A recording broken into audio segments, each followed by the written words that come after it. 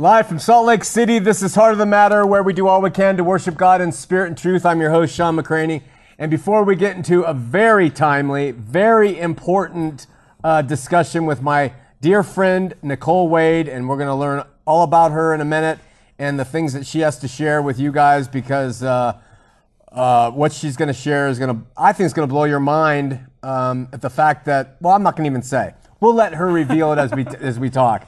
But a couple of things to know. Next week, we're going to do a general conference review, and it's going to be not only about what went on inside that building, but what went on outside of it and the despicable actions of those protesters, evangelical protesters, screaming and ranting and raving about those people. We're also going to have in the coming weeks Ryan McKnight from Mormon WikiLeaks, Quatu L., who is LDS Kid, who is an apologist who's debated a number of Christian apologists. David Valdez, who runs a Messianic Jewish group. Dave Donaldson for round 2. He's coming back in a few weeks. Andrew Fagan, who has a fantastic story. And then all of it's going to be building up over the course until October of 2019, where we're going to be announcing or coming up with a brand new thing that we think is going to be really important, and we will let you know what that is in October. So before we get to our special guest and I get to introduce her and talk about her, let's take a quick look at something that Wendy J. produced for us. That's awesome, Wendy. Thanks so much. A beautiful presentation. Patrick is giving us applause. Nicole Wade, thank you for taking time out of your, I know, busy schedule to come here and sit with us and inform our audience a little bit about your life. As I said before we started taping, we're going to just take it casually. I'd just like you to open up and tell us about your life as you grew up in Springville, if I remember. Yep. And just everything about that, if you can just kind of summarize that for us and move us through your early life. The reason this is important, this is a very important show to me personally. Last week, we had Dave Donaldson tell a story about, he works with the people in the prison, how a woman was in there because of her addiction to, I think, it was some sort of pharmaceutical. And, last year, one of my dear friends from growing up in Huntington Beach, lifetime battle with drug addiction, was murdered here in Utah. A Samoan kid got in a drug deal, went bad, killed him with a single punch to his head. Dear friend of ours. The McCraney family, strewn with addictive personalities. And within the sound of this audience, watching at home and in the archives and maybe even here in the studio, there are people who are addicted to sex and food and booze and drugs and whatever else. It is really something that hits home in most families in this world. And so some of you guys know that I sit in the mornings and I work, and I go to a restaurant, a bagel shop, and the manager of that bagel shop is sitting right here, and we worked out a deal, and she allows me to sit there and bother everybody, and I'm allowed to work for as long as I want, and usually till about 10 or 11, then I leave and go do other things. But this is how I met Nicole, who runs that place, and all the staff there, and keeps it going and does such a fantastic job. And I never would have known that there was a story that would come out of this woman that came out after we started talking one day. And I just said, I think I cut her off, "You've got to tell this story on Heart of the Matter." And so thank you for your bravery and courage. I'm going to turn it over to you. I may interrupt you to get clarification. And just tell us, growing up in Utah, what's it all about? Okay, so I grew up, I was actually born in Connecticut. Okay. My father was in the Navy, so we did some moving around really young. Moved to Hawaii shortly after I was born with my parents. I have 3 siblings, there's 4 of us. I'm the second child, raised in an LDS family. Grandparents were LDS. My dad struggled a little bit with drinking when he was in the Navy, but I was too young to remember any of that. I didn't know that's the story he tells me. My mother's parents were together, never remarried, never divorced, as far as I know, happily married. LDS. My grandmother on my dad's side was her husband, my dad's father, struggled with alcoholism and ended up leaving the family, my grandmother and a bunch of children, when my dad was 3. He was the baby. And so were they LDS, the grandparent, your dad's parents? my grandmother was, but he was not. Oh. And so there was a lot of conflict there, and I think that had a lot to do with it. But he left, and he never came back. They never saw him again after that. He left when my dad was 3. I think the oldest was in her 20s. Very large family. So I left my grandmother, and she raised all her kids, remarried a few times, and raised her kids on her own, and was a very devout LDS woman all her life. So I was raised in this LDS family, big extended family, always lots of people around. I remember at a very early age feeling like I just didn't fit in. Like I just wasn't, why don't I fit? What's wrong with me? Why am I not part of this? Why? And I remember like I would be given like one piece of candy and it was never like enough. I always had to go and like sneak more, go, find out where the candy was. I remember being like, I had to be under 3, and I would go and like climb up on top of the fridge and raid the candy bowl. And wow. They could never stop me from, if I wanted to do something, I would do it. Like I got into my mom's purse when I was probably 3 and rode my bike to the store to buy candy. Wow. And we were living in Salem, Utah at that time. And so I rode my bike down the hill and around Salem Pond all the way to the store, and then back when everybody's freaking out looking for me. And I'm like, I just went to get some candy. So everybody freaking out. Doesn't everybody do this? Right? So I always just felt like I was just ambitious and just wanted to do my thing and like be myself. And then were your siblings like that too? No, they were like very in line and like very, it's from what I remember. I don't remember them being a lot of trouble for my for my parents. I remember I was the trouble child. I was the one that didn't do anything that they wanted or didn't fall in line like they. How about in terms of discipline? Did they have to discipline you more? I think so, but doesn't everybody think that, right? So, yeah, I don't remember. Yeah, I was always the one that they saw as like the trouble, or like always tried to push it a little bit further. We moved to Springville when I started kindergarten, and I remember, things were pretty happy. I was pretty good. I started sucking my thumb. That was a weird thing when I was, when we moved from Salem to Springville, I became a thumb sucker, and they could not get me to stop sucking my thumb. They tried everything they could, all that stuff they'd stick on there, and like that nasty cayenne pepper. They even put me in a cast, like my thumb and this finger. So I just sucked my middle finger. Wow. And just like I'll suck, my thumb as long as so I just ripped the cast off. I ended up just, this is not going to stop me. So yeah, I was just pretty independent and free. Did you feel in that young age, do you have recollection of feeling like there's something wrong with me? Yeah. Yeah.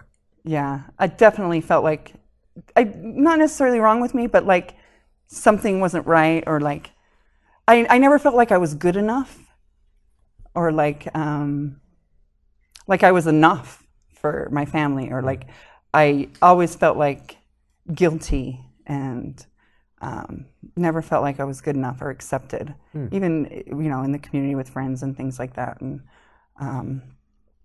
so, I had friends, lots of friends, and still, but I was, I was like the troublemaker. I was always tormenting the neighbors, and, But just pranks. Yeah, lots of pranks growing up. I think I would relate very much to you. Yeah, like, hanging the egg from the line so the cars would hit it, and putting the dead snake in the windowsill, and like just random pranks to drive people crazy, and then lots of phone pranks, and all the way growing up. When I got into high school, I got I tampered a little bit with drinking, and At what age? 12, I think I started. Like, I had my first drink of alcohol. I was 12 at a neighbor's house. They had it in their fridge. It was a wine cooler, and I didn't think anything really of it. I just that was all right. And then there wasn't a whole lot of drinking besides that. I was one of those people that would go to the party with my friends because I wanted to go to the party, and I'd be like, drugs are bad. Don't do drugs. You're stupid. What are you doing? Why are you getting high? I would be the one that lecturing them, and like, you're acting like a fool. And I remember very distinctly like being anti that. But then I would go dancing, and we'd go drive up to the Ritz up here in Salt Lake. You remember the Ritz? Were you here? Yes. So we'd drive up to the Ritz, me and my friends, but we weren't supposed to go to Salt Lake, so we'd have to so we'd drive to Salt Lake. I remember we'd eat mini thins once in a while, those little speed. Oh. Once in a while we'd do that too. How old are you then? 16 to 18. One question, sorry to interrupt. You're fine. But raised in an LDS home, LDS community, like you said, you had the wine cooler at your friend's house, and you said you didn't think anything of it. Did you not have a problem with guilt? Did you, when you were younger, or did you have a problem with guilt? Yeah, I always felt guilty. You always with felt everything guilty. I did. Oh, you did. I feel always guilty. felt like I had done something wrong, or like I couldn't measure up, or I couldn't. So you're not some sociopath who is just, I don't care. No. You were doing things and you felt guilty about them, but you did them anyway. Yeah. Yeah, okay. Yeah. And I think that guilt a little bit led into like doing more things, because then I didn't like the way that felt. And so the feelings were always hard to deal with. I remember like just feelings in general. As an addict, I know now that feelings are difficult for addicts, like just in general, good, bad, all of them. All of them are tough. Wow. Yeah. So like we were, my friends and I, we were heading up. I was 18. And we were heading up to the Ritz to go dancing. Maybe I was only 17, but anyway. And we started to like tell each other, let's share our deepest secrets. What's your deepest secret? And I had these flashbacks of being sexually abused when I was very little. And the only thing I could remember was this family member, and that's it, like, and this light. And I knew something, like the feelings that it brought on, and I was a mess. I couldn't go in the dance club. We ended up leaving that night. And I went home and I actually tried to take my life that night. I was done.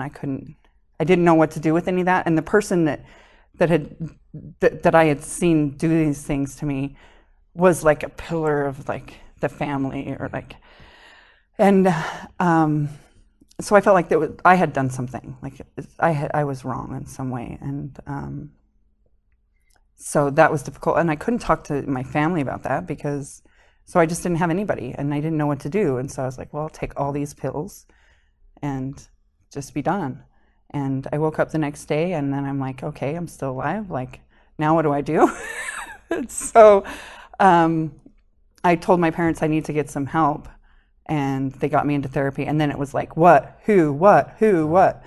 And I'm like, I can't tell you. I can't share that with you. I just can't. I'm not ready. And they're like, kept pushing the issue and pushing it. And then, well, what was it? This person? Was it this person? You know, the name game. Yeah. And then so finally it came out who it was, and they're like, oh, you're lying. Those things never happened. Wow. And I think they very innocently just didn't want to face what was going on with me, and like, that was difficult for them. And I didn't want to I don't want to cause a problem in the family. I didn't want that to be the problem. So that became really difficult for me to deal with, and I didn't know how to handle that emotion and how to feel about that. And I went with my sister. So I moved out of the house at 18, senior in high school. I decided to go to Utah Valley State College. So I went there instead of high school and got like high school college credit at the same time. And me and my sister went to a party one night, and everybody was drinking, and I'm like, I'm done. Like, I know, like, I don't want to feel like this anymore. Like, how do I get out of myself? I don't drink. I don't want to drink. I'm not interested in that. But somebody here can get me high. So I'm like, let's smoke some weed. Let's get high. So asked around at the party and finally found somebody that would get me high. And it's actually my sister that taught me Older sister? Younger sister. Well, You're younger. That taught me how to smoke weed. But I smoked enough that I was like in love. That was like the answer. That was the cure. That was the solution to all that pain that I felt. I didn't have to deal with that. I didn't have to feel that anymore. And I don't ever remember just being like that weekend, just going to go use on the weekend. From the get-go, I would go to class high. And then my theory was if I was going to class high and learning the information, I had to take the test high. You know, and so like I just had to be high all the time. So like, boy, the rationales are right? making some great decisions. So if I'm gonna like smoke weed and then go to class, I need to smoke weed before I go take the test, and then it's just all the time. It was pretty much nonstop. I did end up graduating high school. I walked with my class and graduated. From then I needed to get out of Utah, so I decided I was going to go. I moved to Philmont Scout Ranch and worked at the Scout Ranch in New Mexico for the summer, and I met my first husband there. He was there. We were both like working in the food booths or whatever, food tents, and it was like a party all the time. Lots of drinking, lots of smoking weed, and then that's where I was really introduced to coke for the first time, and just really started doing some coke and a lot of it. And a lot of it. Yeah, and my parents came there they knew something was going on, so they came there and like took me home, and I was like, all right. So I was home, I was unhappy, didn't want to be there. So in the middle of the night, one night, I just packed up a couple things in my car and drove to Texas, to where he lived, left at midnight and drove straight down to El Paso, Texas. And then it was just like a party all the time. And it was fun. I mean, that's the thing. It was fun. I gotta say, anybody who has had even the worst addictive problem, there's a glimmer in their eye when they talk about it. Right? There just is. Yeah, because when I think about like the beginnings of my using, yeah, I used for fun. I used to stop feeling, and it worked. It was the solution. It was the answer to like the problems I was having at the time, and that. Let me ask you something. What do you think it was where some people would have similar problems and say, well, I'm not going to go to substances. I'm going to start working out like a mad person or get involved in a job to become rich, but they have this deep problem still. Why do you think you said, I want to go to the thing that just, what was it in you that says, I want to escape? I don't want to face this and feel it. That's a good question. I don't know. I think we all like find different ways to escape how we're feeling. Sure. I think a lot of it is like influence people are around at the time, maybe. Do you think that's healthy to escape what you're feeling? No. Yeah. Now I don't. Yeah, now you don't. No. Now I don't, but I have a totally different philosophy on life now than I've ever had. Can't wait to hear it. So cocaine, day and night, first husband, Texas. Yes. So we're living in Texas. We're not married. We're just I'm living there. We were punk rockers. Nice. So good job. yeah. So that was really fun. Like we underground punk. We'd throw shows, warehouses, and do the backyard band thing. The backyard. Yeah. Underground. It was a lot of fun. But there was a lot of drugs and a lot of partying. You know, a lot of like drinking and then coke to be able to keep drinking and, you know, nonstop. And, you know, there was some crazy times during that time. But you know, that was pretty short. And then I don't know why I was ready to come home. Like we were breaking up, it was going to be done and I was coming home. And I moved back to Utah. And then I found out I was pregnant.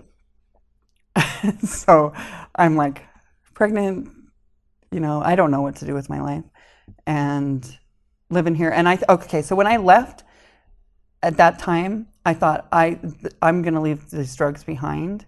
I'm going to leave the coke behind. I'm going to leave the drinking all the time. Weed still is going to be my friend. So I just felt like that was the answer. Like I wouldn't use coke anymore. And that would be, really that's my big hang up is coke. And so I remember telling my mom that, like, I'll be all right. I'm just not going to use cocaine anymore. Wow. Yeah. How did she take that? She was like, oh, okay. Good job, honey. Go get him, girl.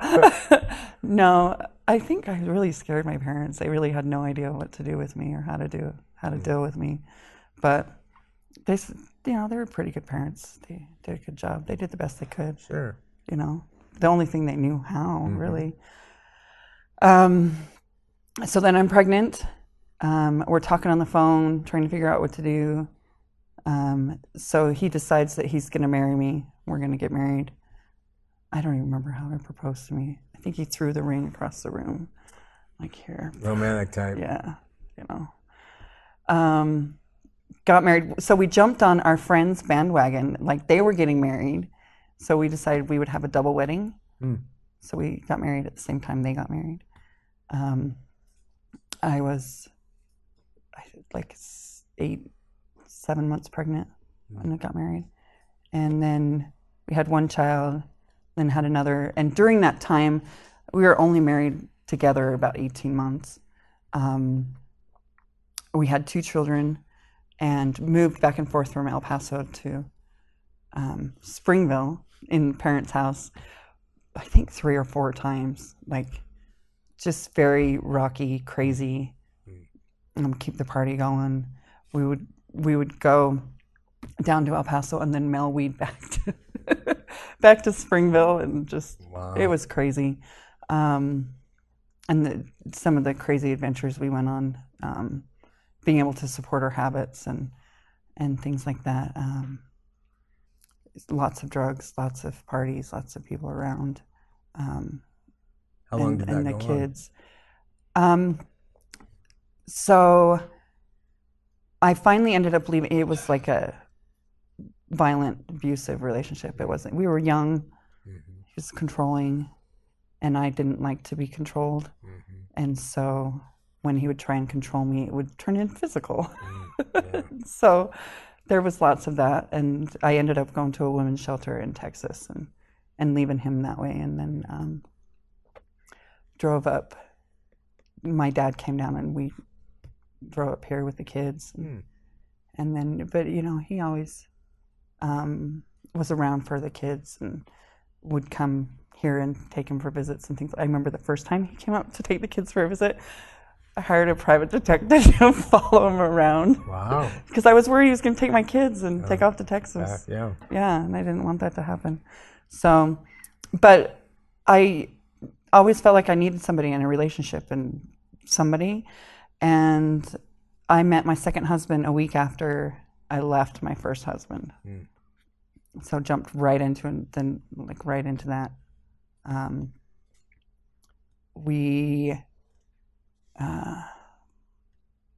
Let's see, I don't know. We were together for about a year when we got married. And then I had my third son with him, my third child. And and I just was a weed smoker. Like I just smoked weed. I thought if I just stay away from these other things, I'll be good. And so, you know, I did that for a long time. What do you think of people? In our family, my oldest daughter, she got herself into trouble. She could not stop smoking weed. The weed today, really powerful, and it really takes over her life. What do you think about people who say, I just smoke weed, that's all I do, just smoke weed?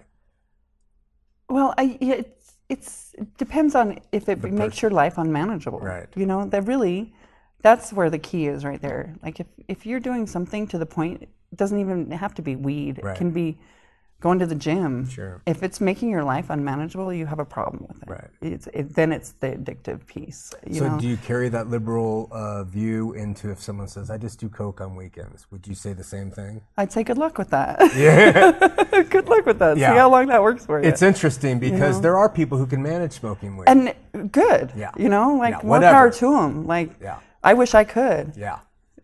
But you can't, so you don't. I know that. You know it. I know without a doubt. That's taken years and there's of more in wisdom. that story. Yeah, let's keep going. I know without a doubt that I can't just smoke weed. Yeah. But yeah, I really feel like it's just, that's the key, is like, what does it do to your life? How do you feel? And, you know, I have family members that smoke weed. And they're fine. They don't, you know. Just like you have family members who have beer. Yeah. Yeah, I mean, I feel they'll the have a same beer. way. They're fine. Yeah. Yeah. And just because they drink a beer every night doesn't make them an addict No. or an alcoholic.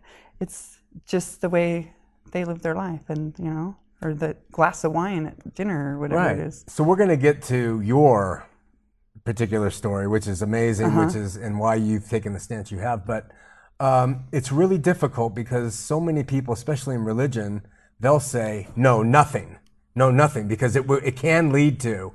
But in many cases, pot or doesn't lead. But in the cases of people like you and my daughter, it can mess you up so badly. Yes. Yeah. Yeah. And there's benefits. I mean, they say there's benefits to wine. Yeah. I truly see the benefits, and I've seen the benefits of smoking weed and of marijuana and see, that makes some religionists cringe, but I agree with you. Yeah. I just hate this is the rule. Staunch line. Oh, it just doesn't make sense. Yeah.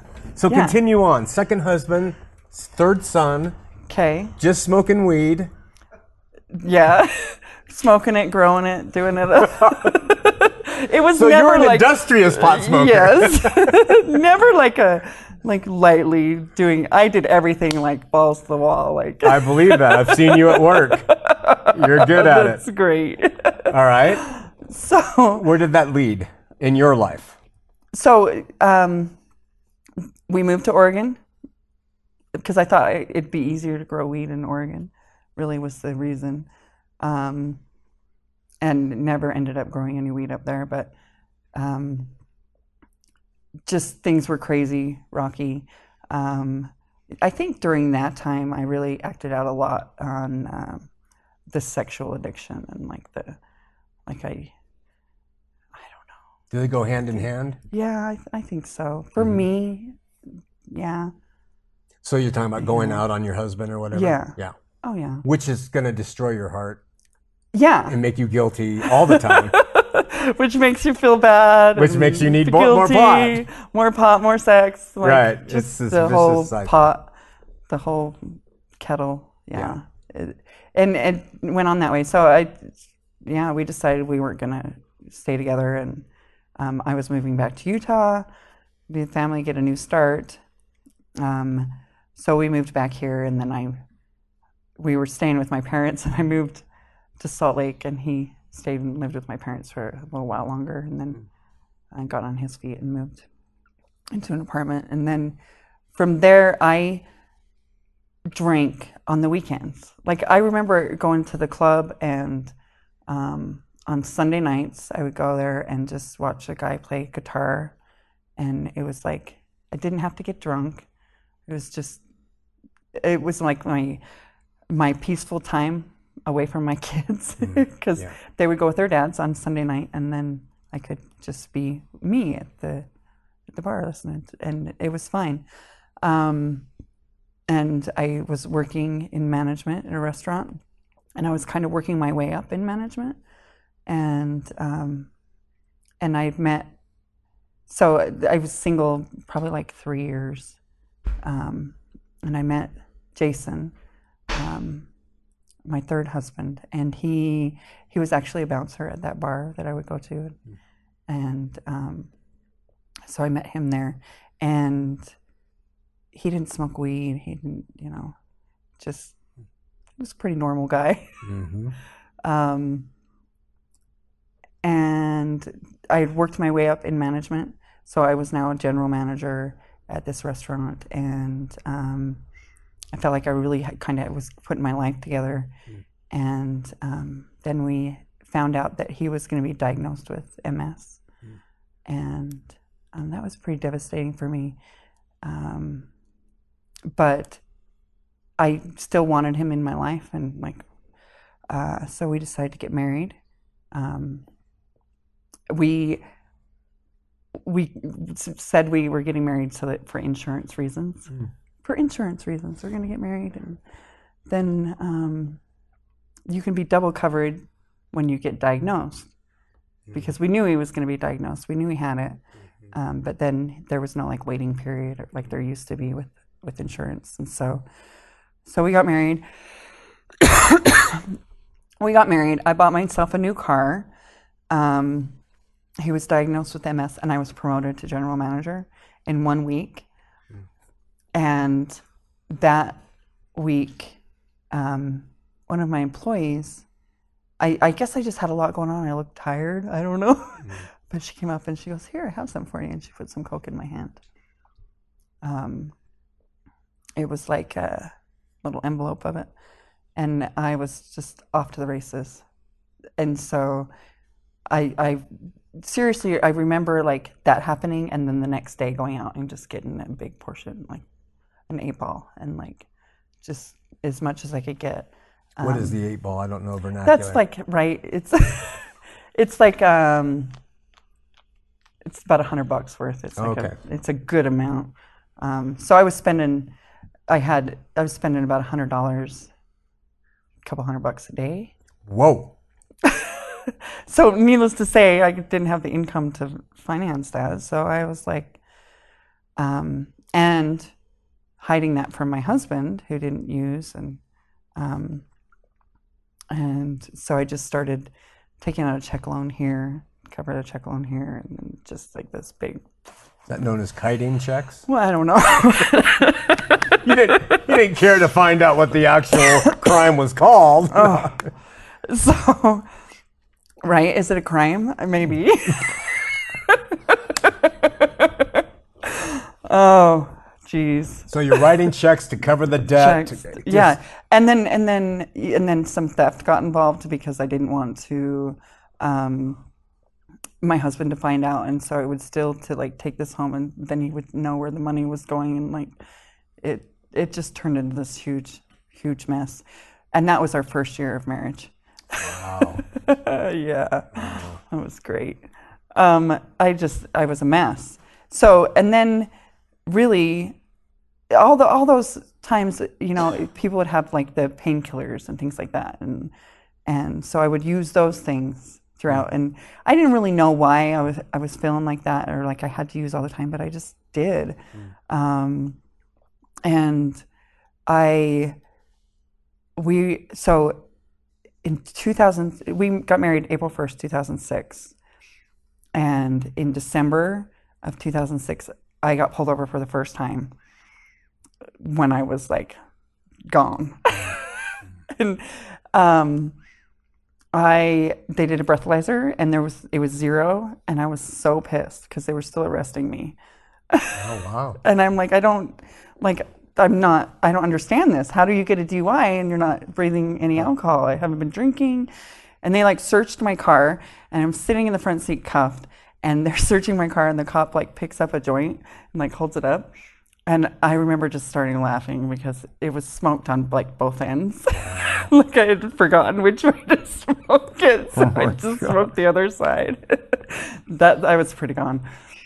But I was still I hired an attorney. I was I'm going to fight this because they can't, they did a blood test.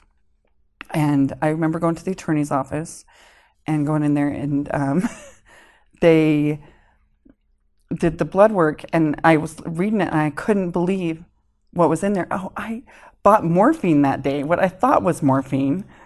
I was so pissed because there was no morphine in my blood. Were you taking pride in that? I had morphine, damn it! Why isn't it showing up? That guy ripped me off.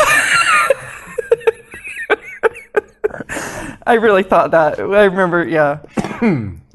But that was my train of thought. That's where I was. That's where I was thinking. I got ripped off. I didn't even have morphine in my blood. But like Coke was off the chart, Xanax, like name drug, it was there. Like morphine was not. Wow. It was and you crazy. Bought it, darn it. Now our audience, or some in our audience, there's a segment, a large percentage of the people who watch our shows who don't let us know they watch. They don't subscribe. Mm-hmm. They're very religious. They're very critical. Mm-hmm. They're going to be saying, while you sit and laugh, and I'm laughing with you, you know, what's wrong with her? What? How could she? You know, what? How would you be so frivolous with what you take into your body? But you have said here, maybe twice, I don't know why. You say, I don't know why you just had to. Was it the desire to just escape and have fun? Some of it. Some of it. Well, yeah, and I think I didn't like who I was. You didn't like who you were. I don't know. For me, it's like this big empty pit that, you know, like when you feel nerves, or, you know, you have this black pit that just, and it was pretty big, like, and I didn't know how to fill that. And do you still have it? Sometimes. Yeah. I know how to feel it today in healthy ways. Yeah. I've learned a lot from it, but I think it's like trying to stuff that and trying to not feel, I think had a lot to do with it. And at that point, I really just, like, I felt bad about this, and so I would use this. And then I felt bad about this, so I'd use this. And then I felt bad I was lying to my husband, so I would do this. And it was just like steamrolled, you know? I was supposed to be at my son's band concert that night. I was on my way to his band concert, and in like junior high. And instead I went to jail. Wow. And, you know, that... Overnight? First time in your life? It was the first time I went to jail. They kept me for a while because I wasn't it's kind of unruly. Yeah. Yeah. I probably needed to be there for a minute, but... It's good you can look back and say that. Yeah. I probably needed to be there. Yeah. So do you have 3 sons now? Son, daughter, son. Son, so daughter, 3 son. children, yeah. Okay.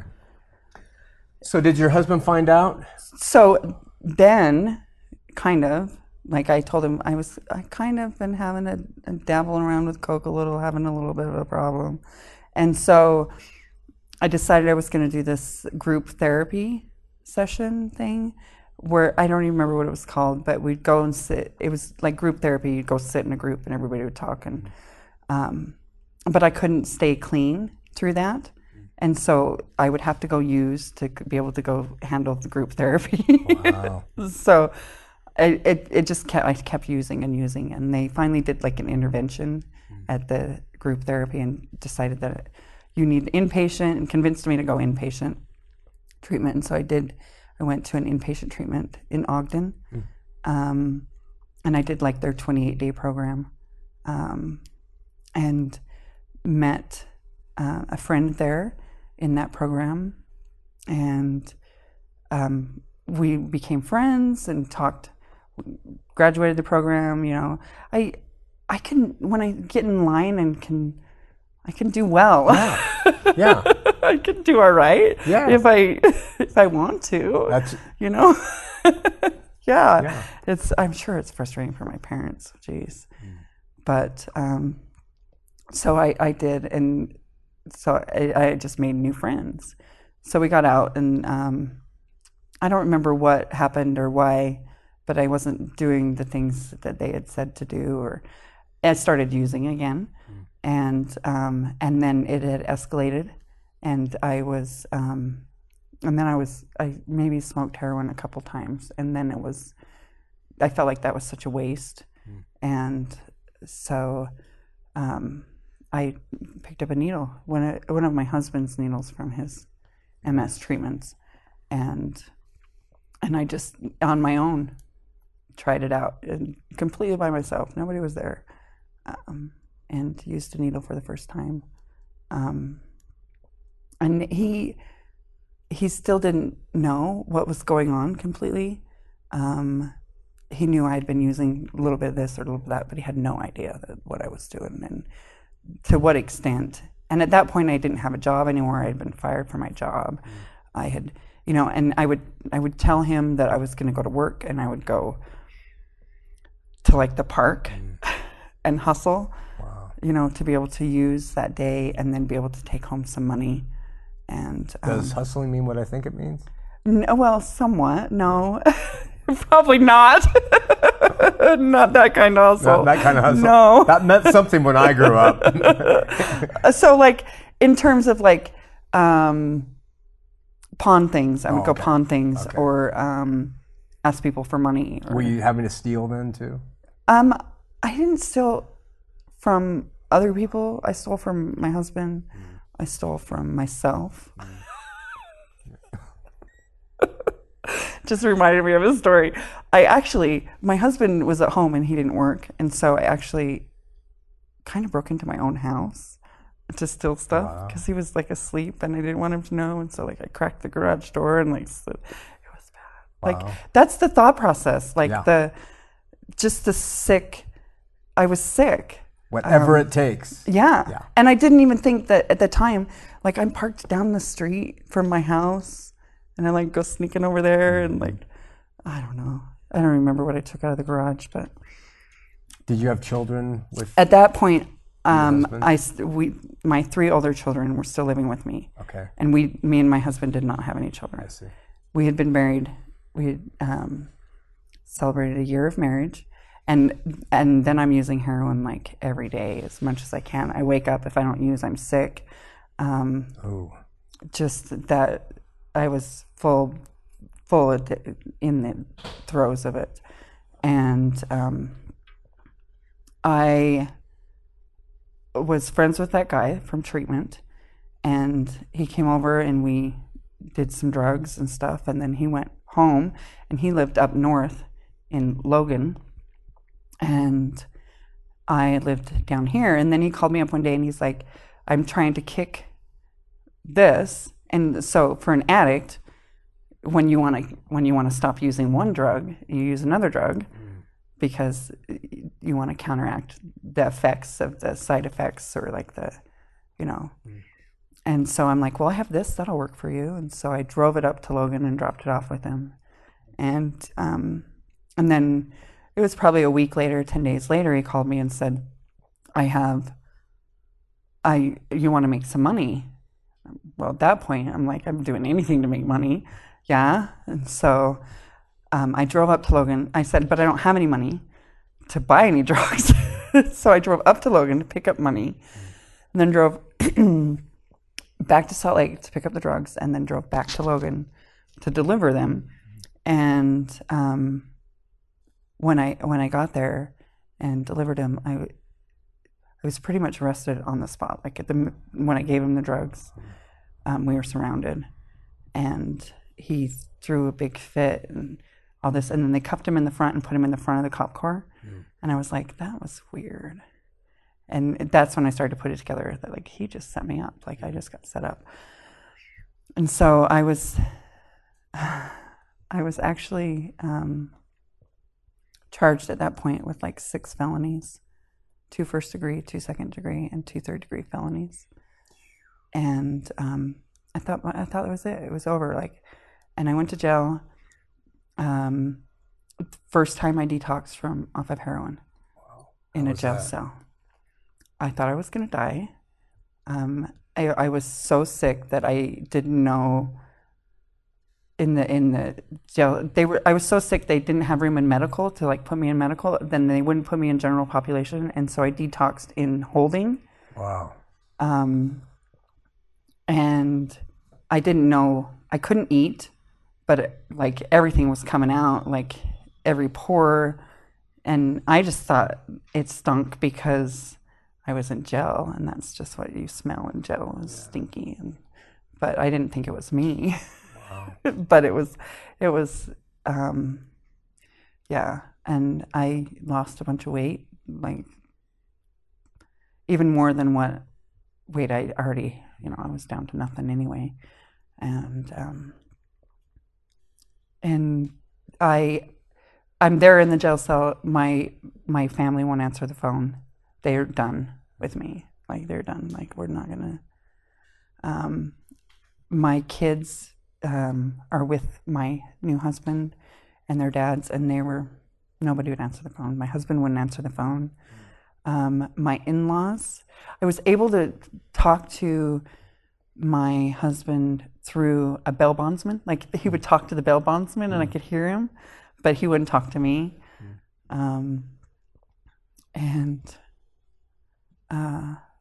I thought that was it. I'm done. Like I'm going to leave here and be on the street, and I'm done. I ended up going to court. It was like 10 days in, and when I walked into the courtroom, he was there. My husband was there, and that gave me like a glimpse of hope that I was like, maybe I might be okay. I don't know, but I didn't know what to do. I didn't know how to do anything about any. I knew that you could get help because I had been through treatment, but I didn't. I didn't think that was for me. Like, One really quick question: after you go through the hell of detoxing in the holding cell, and you go through all that, when you go to court 10 days later or whatever it was, and you see your husband, you think there's hope, are you still thinking of drugs? Or after going through that hell, do you say, I'm done with heroin? It was probably 7 days in the jail cell before I stopped thinking of how I'm going to get out of here and get my high. Wow. And then I started thinking, like, how am I going to not get a high? It was probably 7 days before I started to, before it shifted a little bit. Okay. And I got out. At 10 days, they released me on my own recognizance because they didn't have the labs back on the drugs that they had done. And we didn't talk all the way home. He wouldn't talk to me at home. And I'm like, I just need to shower because I got to get this wretched stench off me and take a bath, and then I'll feel better. Like, that'll make it. I've already been clean for 10 days. Like, I shouldn't feel like this anymore. But it was very painful. It was the most painful thing I've ever gone through. Like, it was pretty intense. I didn't know. I couldn't sit. I couldn't stand. I was miserable, like crawling out of my skin. And nothing helped. And I remember it being like, and I couldn't sleep. So no hell. Sleep on, pure hell. I mean, it really was. And I didn't know what to do. And like 5 a.m, I remember like crying and like being just hopeless. And I went into the other room, into the front room, and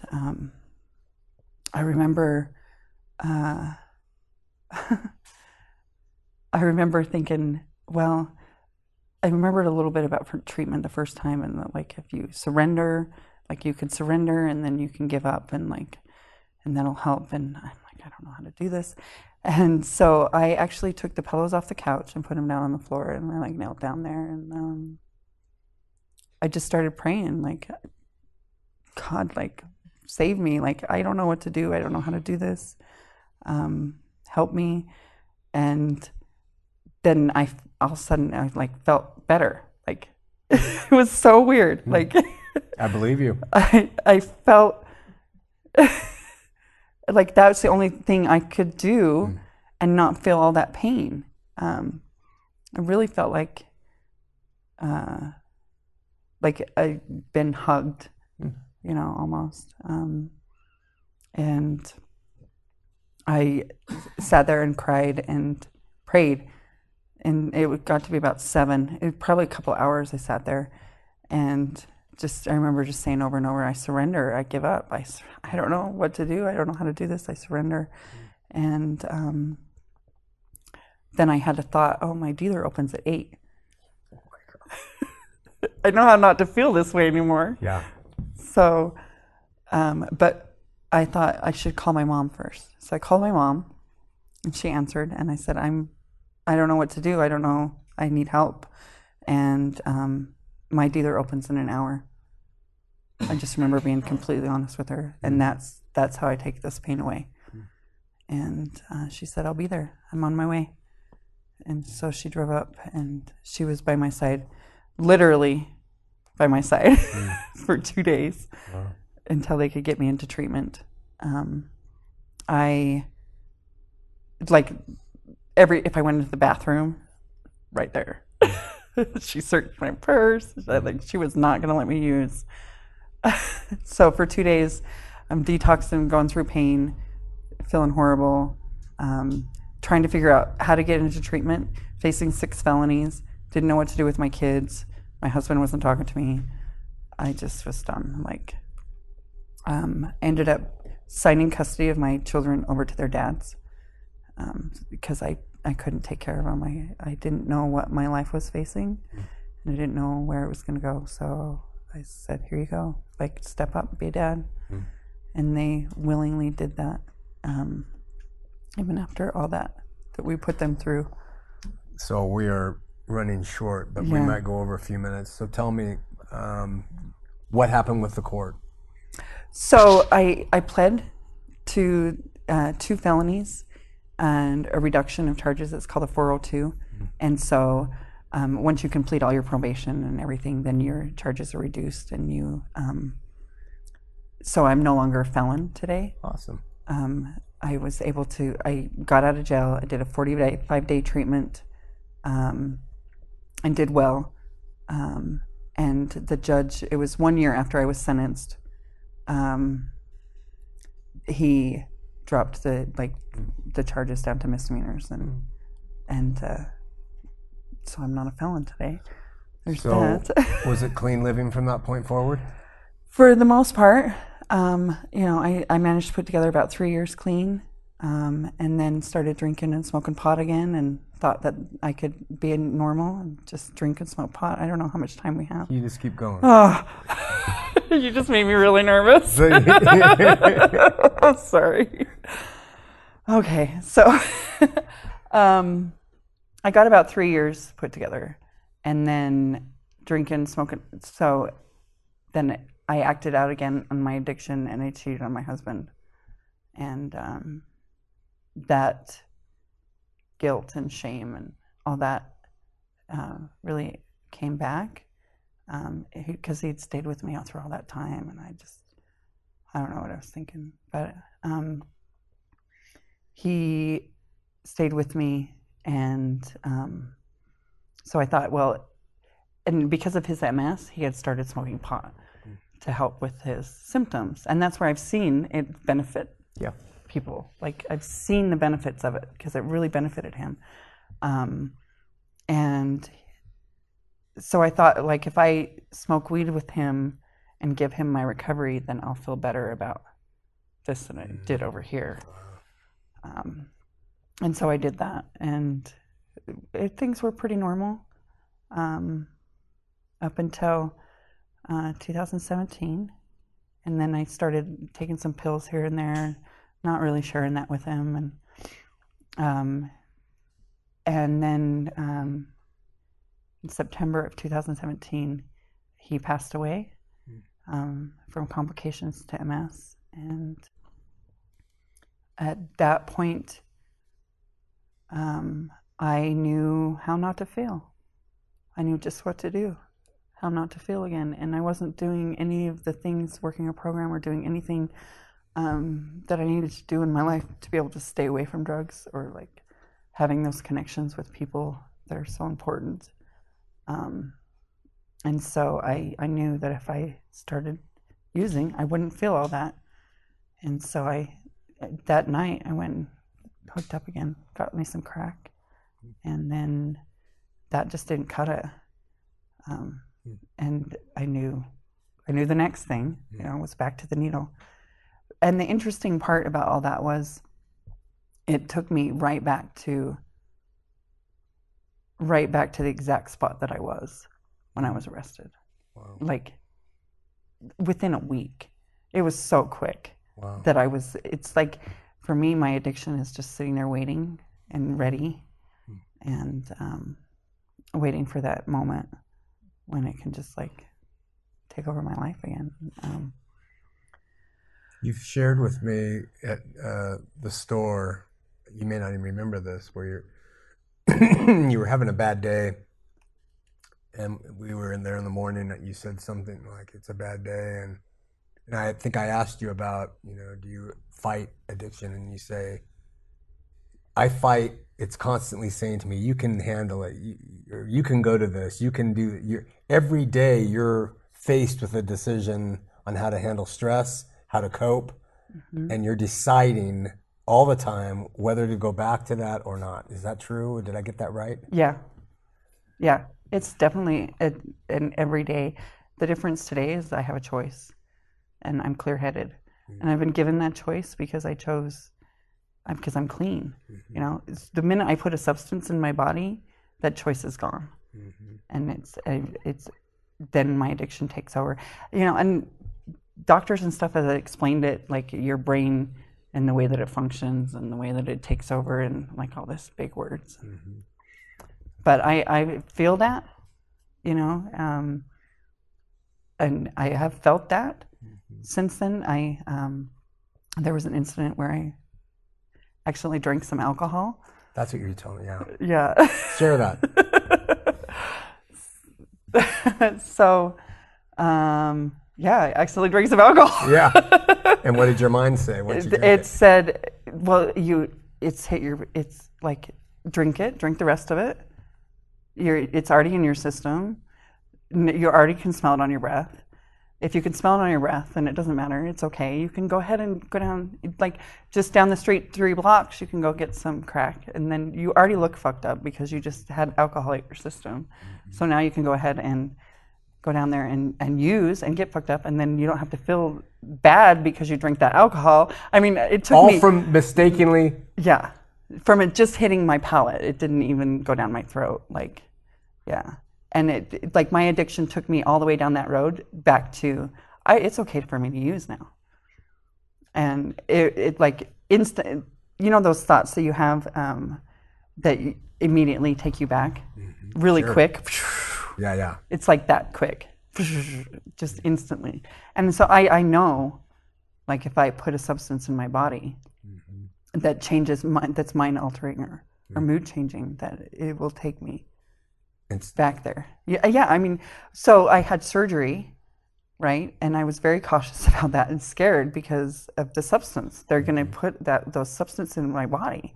And so I wake up from surgery. I remember being in the recovery and then coming in and going, how are you feeling? I'm like, oh, I'm in so much pain. And I remember them giving me pain medication and instantly be going, that's not enough. I need some more. I need some more. And like being able to manipulate them in recovery, in the recovery room, like being like my addiction was self-consciously able to convince them that I needed more pain medication because I wanted to feel that high.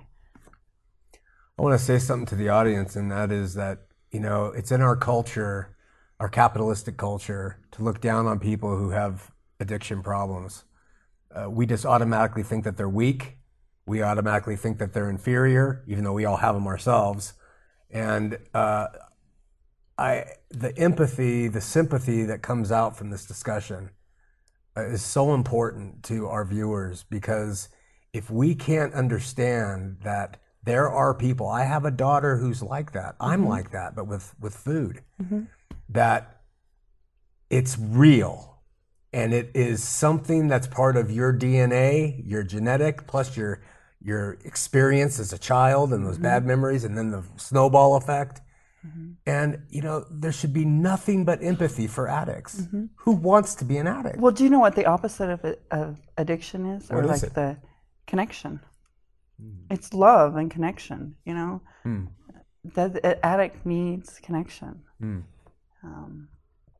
It's just, and I that's why 12-step groups work so well for addicts. It's because that connection that they get with that higher power and that with God. And today, when I feel that empty and that hole, you asked me about that. I feel it with service. I go and do service. This to me is service. I do other forms of service, and whatever I can do. If another addict calls me at in the middle of the night and struggling, I'm on the phone with them. If they need to be if it's that service, it's being able to give of yourself. And when I'm struggling and I'm having a really hard time trying to get out of my head, the universe, my higher power, God, whatever, to me, I call it God, puts those service opportunities in my life and that connection. And, I have a family that loves me and my kids love me. And so when I surround myself with those things, that's what fills that hole. And that's what reminds me that I can't go back down that road. It's like, I know if I pick up and use again, exactly where I'm going to end up. Exactly where I'm going to be. It's quite a gift. Right back in that gutter. I know do. That. I know that. But if I don't, I have no idea. Yeah, I'm already blown away with where my life is and where it can go. And I will be amazed at where I'm going to be and where my life will take me. And it was really none of my business. It'll just go there, right? If I just stay clean, And so that's the way I look at it, And some days some days I have to actually tell myself, I'm not going to use today. Tomorrow, I'll pick up tomorrow. Wow. And and my tomorrow never comes. Yeah, it hasn't yet. So. Nicole, I sit there and I have the bird's eye view of the whole store, and I'm there for 4 or 5 hours almost every day. You're not only doing what you do with other people and with your family. I've seen your children come in, and but you have quite a team there that you're influential on. And those young kids, boy, when they start talking, I'm just like, oh, where's the hope in America? But you're so good with them. And you're a mother figure to them, and you give them opportunities, and you make them work, but you're also fun with them, and you understand them, and they're all doing all kinds of stuff, But you have such empathy and such an ability to relate with those kids. And then also, I know you do your meetings, and just so proud of you, so grateful that I could meet you, and what you've brought to my life, even as a father with my daughters, who they struggle with different things too, and just with people that we deal with. You've been an inspiration. I'm really grateful for your taking the time to share it and coming here and share it with us. Yeah. Is there a couple questions and then a final word to the audience of final thing you want to say? I'll think about that. let's pretend this is not ever going to happen. But if for some reason down the road you decided to forget that you are an addict and you decide to go down that road, and I understand that you are using again, what could I say to you? Oh, God. That would cause you, that would help, that would be of benefit? I love you. I care about you. Does that even matter? That's such a good question. I would love to say that would matter, but I don't know that it would. Right. It's such a tough thing because it's like once you're to that point, that choice is gone. Once an addict puts those substances in their body, it's really, for me, it's really taken acts of God to get me to wake up and get clean and see, be able to process those things. telling an addict that you love them no matter what, and showing them that you love them no matter what. And sometimes that means not giving them money and not helping them, you know, and letting them be homeless and letting them hit their bottom. You know, everybody's bottom's different and how they get there and how deep it is. But it all feels the same. The feelings of that hopelessness and that loss and that pain. But the bottom and how, you know, and yeah, the sad part is some of us never actually hit it, you know? I've lost a lot of friends to the disease of addiction. And I've had, it's, you know, you wish you could do something, but there's really not much you can do. It's just a matter of like loving them no matter what, and then being there when they're ready to get back on their feet. Supporting an addict that's fighting the addiction, that's when you can help them. Yeah. So well put. Yeah. That's great. One last question, and I have to give you, because there's got to be something you can say to our audience before you're done. And it's been such a beautiful time together. Here, we've prepared those for you specially. The criticism from people who have great serotonin and they have perfect lives and they just don't get addicted to anything. I don't understand them, but they're out there. The word they use toward addiction and people who have them is selfish. Everything you do is so selfish. It's just for you. It's just selfish. What do you think about that, having been there? I mean, would you say it is selfish, but, I mean, how do you answer that? Addiction is a very self-centered, selfish disease. That's what it is. That's like the core of it, you know. And when you're fighting that, you're learning how to live in a different way, like a new way to live and not be self-centered, you know. It's not about me, you know. Doing this isn't about me. It's about whoever's out there that needs to hear this. And getting out of yourself. And I think the 12-step programs really put a lot of focus on that. Because I mean, I have to agree. Yeah. And is that where service comes in? Yeah. Which is selflessness. Yeah. Yeah. I think that's where you can really fight it. You know, that's why you see so many addicts, recovering addicts out there, you know, on the streets, helping others, because that's how they help themselves. That's really what it is. Yeah. Final thought to the audience. Young teenagers, we have some teenagers who watch the show who might be just smoking pot, but they're thinking, yeah, I'm seeing this other stuff. It's kind of, I mean, maybe you don't even want to go down that road. Do you have something to say? A message of hope, a way to help people who are addicted currently? Anything that's on your heart right now? Wrap it up for us.